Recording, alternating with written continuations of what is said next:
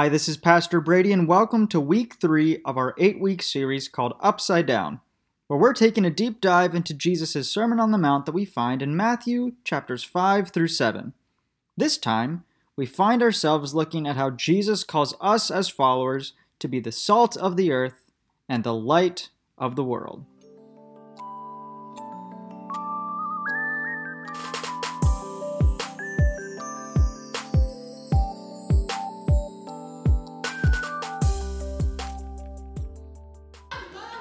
With that being said, we're going to start. Thank you so much, Brad. I appreciated that knock-knock joke. But hey, I do just want to again say good evening, everyone. It's great to have you here with us. This is really exciting. We are now into the third week of our lesson series called Upside Down, where we're taking a deep dive into the Sermon on the Mount. This is the sermon that Jesus would have preached, and we find it in Matthew chapters 5 through 7. And so as we've been reading through the Sermon on the Mount here during this 8-week series, we're trying to keep a focus on the final words that Jesus gave us in the Sermon on the Mount, whenever he said this: "Anyone who listens to my teaching and follows it is wise, like a person who builds a house on solid rock." And so can anyone tell me, what did we talk about last week? What was our teaching last week? And I got some candy to throw out for anyone who has an answer for me. What did we talk about last week? There was a certain phrase I was looking for. Yes, Andrew? We talked about that 2 weeks ago, but I appreciate you remembering that far back. That's impressive. What did we talk about last week, though? Jocelyn? Bingo, you're right on it. So this section is called the Beatitudes, and it was all about challenging those who are sitting on that mountainside and challenging us today to start flipping our understanding and mindset of how we view people. He was starting to challenge us to flip it upside down, because currently in our pretty narrow mindset of things, when we think of someone who is blessed, we tend to think of those who are rich, those who are, just incredibly smart, those who are extremely talented, and we think that those small group of people they're the blessed ones. Like, they're the ones that, man, they just have it so easy, they are blessed. But Jesus came to fix that. He said to say, no, you all got it wrong. It's not just them who are blessed. And so he went on to tell everyone this. He said, "Blessed are the poor in spirit, for theirs is the kingdom of heaven." And then he said, "Blessed are the meek, for they shall inherit the earth." Because Jesus came to bless, heal, and redeem all of us. Not just a few group of people that we said, oh, they're blessed because they have this. No, Jesus came to bless everyone. Even those that most people will look down upon, Jesus specifically made sure that they were blessed. And so I hope you had the opportunity to kind of just share that message with someone last week, someone who is just feeling really down on themselves, struggling just with their own understanding of who they are. I hope you had the chance to share that message with them this past week. And if you didn't, you're going to have plenty of other opportunities to do so. So I hope you jump on them moving forward. But that's what we talked about last week. Now, for this evening, we're going to be going into our next section here of the Sermon on the Mount, here in Matthew chapter 5. And so we're going to read this together. As Jesus is up on that mountainside, he proceeds to teach these words to the crowd of followers. Starting at verse 13, this is what he said. "You are the salt of the earth. But what good is salt if it has lost its flavor? Can you make it salty again? It will be thrown out and trampled underfoot as worthless. You are the light of the world, like a city on a hilltop that cannot be hidden. No one lights a lamp and then puts it under a basket. Instead, a lamp is placed on a stand where it gives light to everyone in the house. In the same way, let your good deeds shine out for all to see, so that everyone will praise your heavenly Father." All right, so that's Matthew chapter 5, verses 13 to 16. And here we see Jesus, he's providing us with two different metaphors. Can someone tell me, what are those two metaphors that Jesus just gave us? What do we got? What two metaphors? Taryn? So that's not necessarily the metaphor I was looking for, but he did talk about salt. That was the one. What was the other one? Yeah, he talked about light. So a metaphor is whenever you're kind of compared to something. So he said, you are the salt of the earth. You are the light of the world. These are the two metaphors that we're looking at. And at first glance, as we are looking at this passage and we see Jesus is calling his followers, he's calling us salt and light. And I got to say, at first glance, as I read this, I kind of think, that's not really the biggest compliment, Jesus. Like, you're calling us salt and light? Like, let's just use our imaginations here. If we go back to about 10 years ago when I first met Lexi, not wearing this current banana costume that I'm currently wearing, but let's say, I'm doing my best to, try and show my riz, try and win her over. And I go up to her and I say, hey girl, you sure are, you're looking like salt today. And did I mention how light you look as well? I think that's the exact reaction I would have gotten 10 years ago. So, that doesn't make much sense. It seems weird. And so why is Jesus calling his followers salt and light? Well, I can tell you there's a whole lot more to it than just talking about plain old table salt or a random source of light, because Jesus' words always had a little bit more to it than what we think sometimes. And so before we really start breaking down these two metaphors, there's a question that I want you to have on your mind as we move forward in this lesson. There's two questions here. Why do you think Jesus is referring to his followers as salt and light? And then the other question is, what similarities do you think salt and light have? So with those two questions in mind, I don't want an answer yet. I want you to save it for later because I want to talk through it a little bit. We're going to talk through these metaphors, through these verses, and then I want to hear your answer after that. So with that question in mind, we're going to hop into our first metaphor here, talking about salt, where Jesus says this. He tells us as his followers, you are the salt of the earth. Swope, you're the salt of the earth. Grant, you're the salt of the earth. That's what Jesus is telling us. He says, you are the salt of the earth. And so let me ask you all, raise of hands, who has salt in their house? Just like, yeah, pretty much every single hand went up. Exactly. You all can put your hands down. Yeah. So salt is a pretty basic commodity that we all have. Like it's nothing rare by any means. Everyone has salt. Everyone uses salt regularly. But did you know that as Jesus is preaching on that mountainside 2,000 years ago, salt was actually considered to be one of the most precious commodities that someone could have. It was incredibly precious back then. In fact, according to some ancient Roman tradition, Roman soldiers would actually be paid in salt. They would call it salt money or salt silver, which is pretty fascinating. Like, they're getting paid, instead of like, we get paid in direct deposit nowadays, but they're getting paid with a salt deposit. I thought I was going to get at least one laugh from that one. Man, thanks for the forced laugh. I appreciate it. So the question should be, why are people okay with getting paid in salt about 2,000 years ago? What makes salt so important? Anyone know? Luke, what makes salt so important? So it was definitely more rare, so that definitely had some increased value to it. But the important thing about salt, especially back then, is that salt has some really, really important properties to it, some really powerful and unique properties that nothing else in the setting of Galilee 2,000 years ago really had. So there are two things that salt does for us. And this first one was really, really important back then. You see, the first thing that salt does is that it has the ability to preserve and purify whatever it's added to.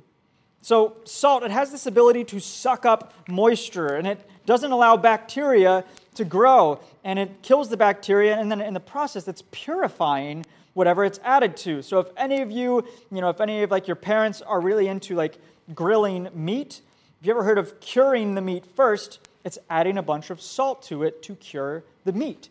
And so that was incredibly, incredibly important. It preserved and purified food, which helped it to last longer. That was incredibly important. But the second thing that made salt so important is that it just makes food taste good. That was incredibly important back then. It makes food taste good because back then, they didn't have very flavorful foods. Everything was really bland.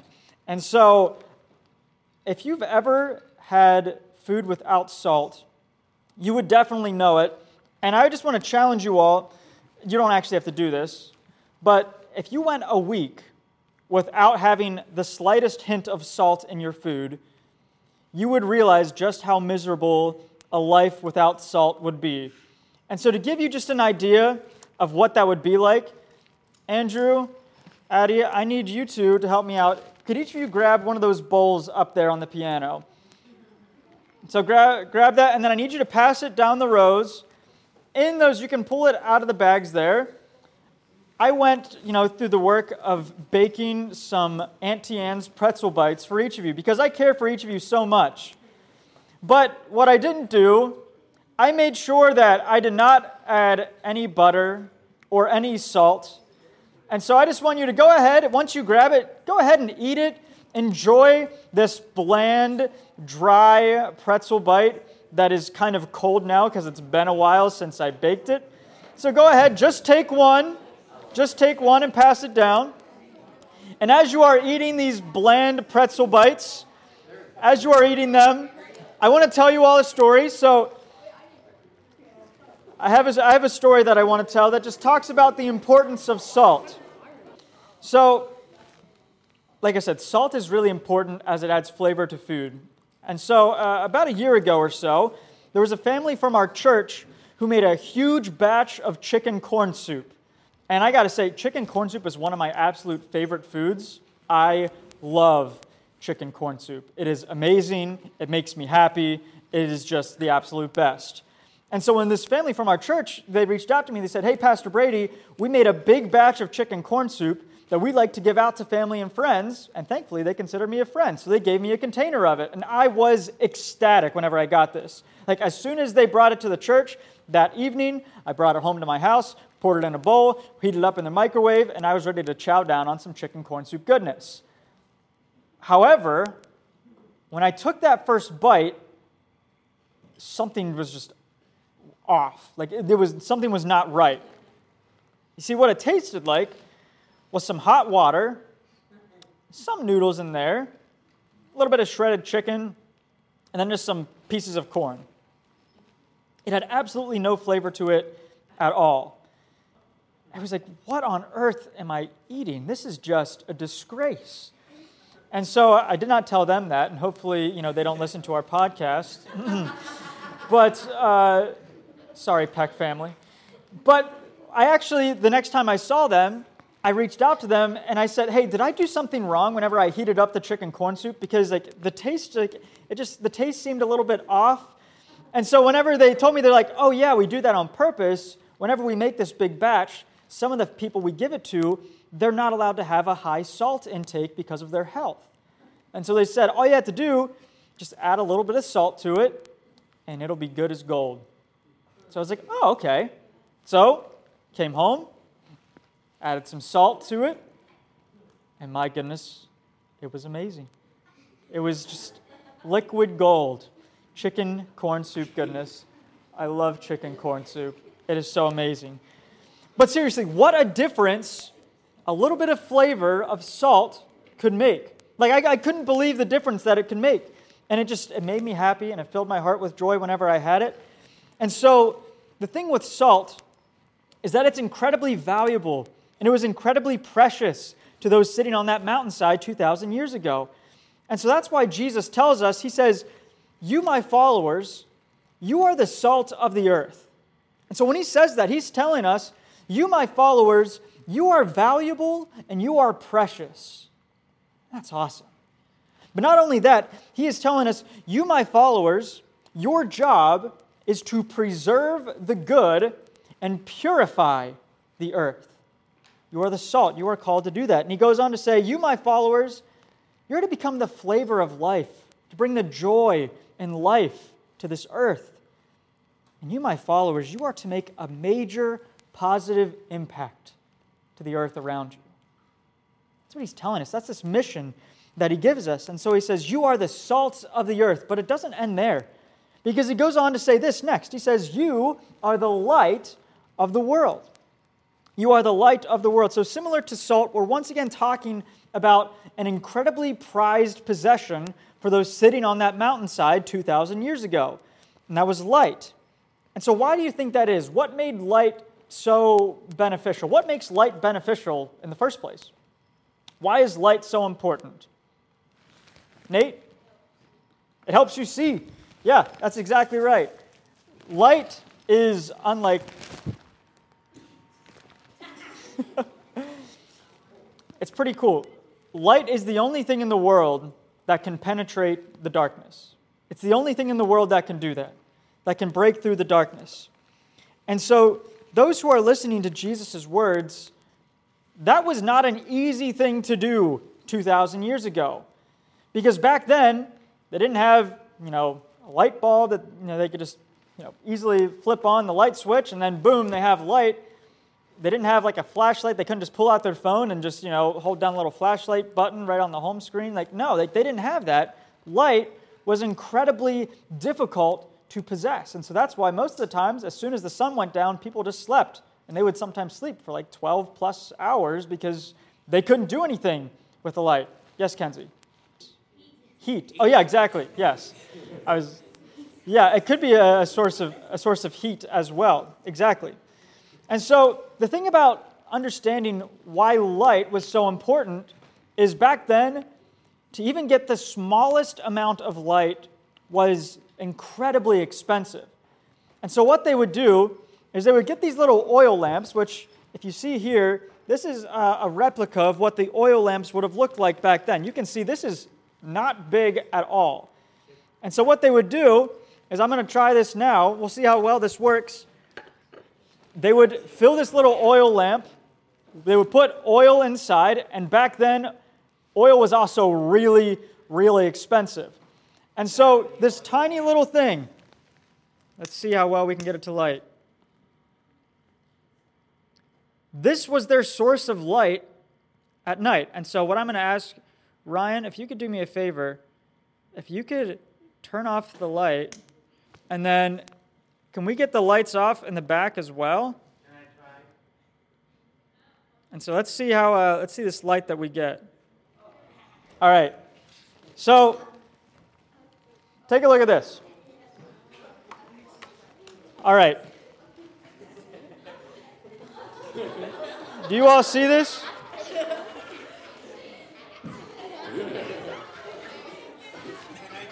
That tiny little flame that's barely surviving right now. That was their light source.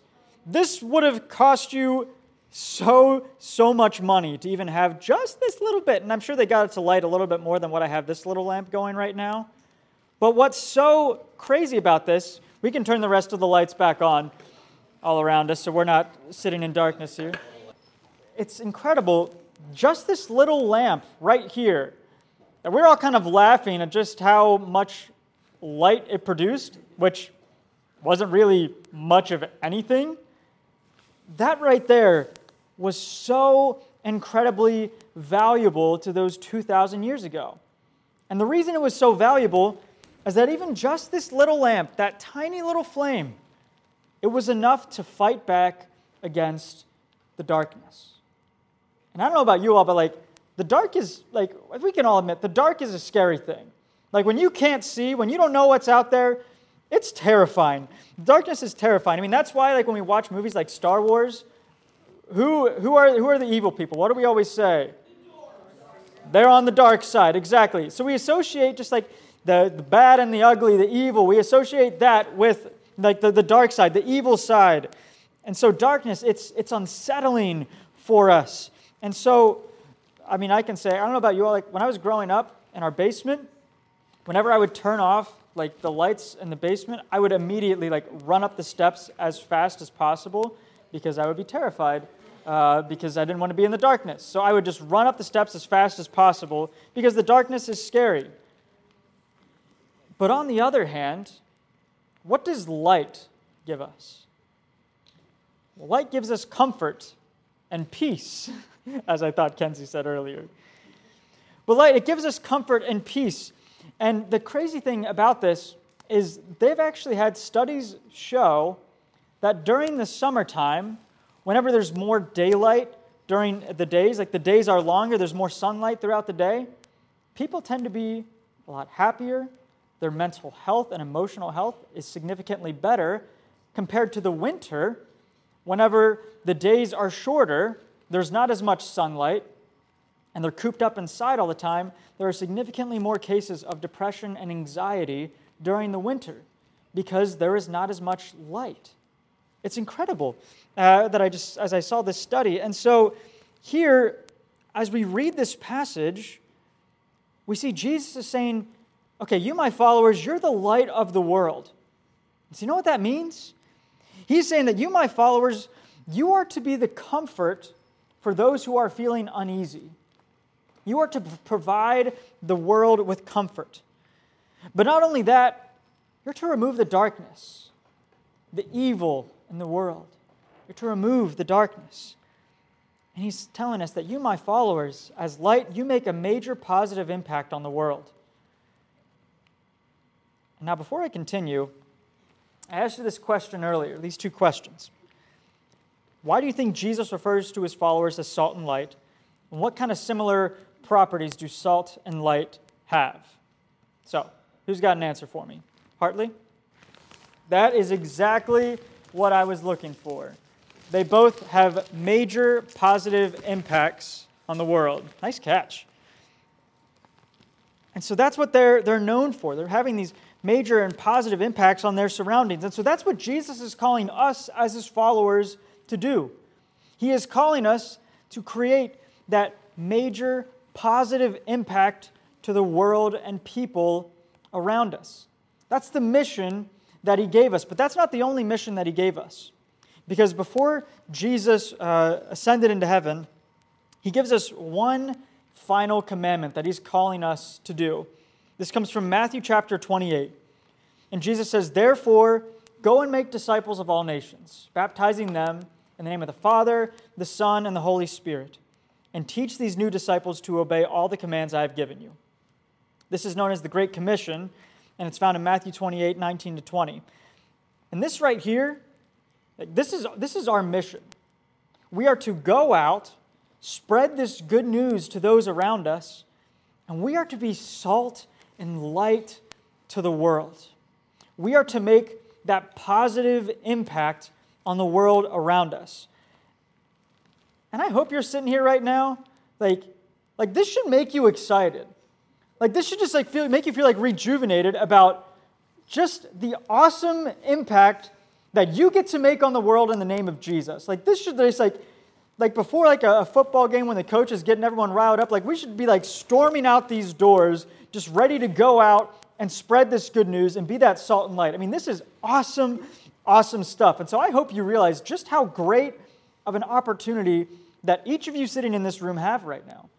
Like you have the opportunity to serve others in the name of Jesus, to represent him and be that positive impact to others. I mean, that's just, the fact that he lets us be a part of that, it's amazing. It's amazing. And so I hope that when you leave this chapel tonight and this upcoming week and beyond, I hope you put this into practice in your life, that you be a salt and light to the world. I hope you take part in this. And so usually I would kind of want to end this message on like a nice, happy, fun note, because like right now, like I'm pretty pumped up right now. Like this is awesome and exciting stuff. But when Jesus gives us these two metaphors and these two commands of having us be salt and light in the world, he also gives us some warnings, some things that we need to be aware of if we are truly going to be salt and light and make a positive impact. So let me just reread this salt metaphor one more time. He says, "You are the salt of the earth." And that's awesome. We love that. Like we want to be the salt of the earth. You know, we want to be the kind of people that bring joy, that bring the flavor of life. We want to purify the world around us. But what good is salt if it's lost its flavor? Can you make it salty again? Instead, it will be thrown out and trampled underfoot as what? Worthless. If salt loses its flavor, it becomes worthless. It's just like worthless rock that people are just going to trample and walk over. And so why is Jesus adding this warning? Like as I read this, I'm excited at first. This is really nice. This is just this positive, command that makes us feel good and excited. But now he gives this sad image of salt being worthless and trampled on. So what does that mean? Well, just like my soup that I was talking about earlier, I was ready to just let that soup sit in the fridge for a couple of weeks before I finally remembered that I needed to throw it out, because it had become worthless to me. It was bland, it was gross, it was worthless. But as soon as I added that flavorful salt, it was liquid gold. It was amazing, it was valuable, it came precious to me. And so here we have Jesus providing that same warning that flavorless salt is worthless. And what he means by this is pretty simple. If you claim to be salt, if each of you sitting in this room, if you claim to be a follower of Jesus, but you're not trying to help create that positive impact that salt should be creating, well, the harsh reality, it's worthless. Worthless. In other words, if we are trying to help Jesus on his mission, to spread his good news, and yet, unlike salt, we just let the evil happen around us, we're not trying to purify and preserve the good, if we let bullying happen around us, then are we actually salt? No. We're not doing our part as followers of Jesus if we just stand by and coast by. So Jesus gives us this warning with the salt metaphor, but then he talks about light. And he says, you're the light of the world, like a city on a hilltop that cannot be hidden. And that is, again, awesome. That is awesome. We love that. We want to be a light in the darkness. We want to be the people that provide comfort to others. But then Jesus says, no one lights a lamp and then puts it under a basket. Instead, a lamp is supposed to be placed on a stand where it gives light to everyone in the house. And so as followers, we want to be the light in this world, the light that penetrates the darkness. We don't just want to be the followers of Jesus that whenever things are getting kind of tough, we just hide under that basket so no one can see us. We don't want to be those kind of followers. We don't want to be the followers that just pretend to be like everyone else. We say, oh yeah, I'm a Christian, but then in the meantime, we're just hiding with that basket over ourselves so no one else can really see that we are Christians. Because if that's who we say we are, but we're not actually showing it, then what good is it? It'd be like going outside into the dark woods and you have a flashlight with you, and the entire time as you're going, you have your hand over top of the light. It makes no sense. That would just be the most meaningless thing you could do if you're just going to cover the light source. We don't want to be worthless. We don't want to be flavorless salt. We do not want to be a light that is easily covered. But instead, just as Jesus concluded this portion of the Sermon on the Mount, we want to let our good deeds shine out for all to see, so that everyone will praise our Heavenly Father. And make sure you catch that last part, because that is incredibly important. It's not so that we're going to be praised. It has nothing to do with us at all. But it's all that God may be praised. That's why we want to be salt. That's why we want to be light. That's why we want to go out into the worlds and the nations and make disciples. So, let's do it. Let's go be salt. Let's go be light. Seriously, let's do it. This is awesome stuff.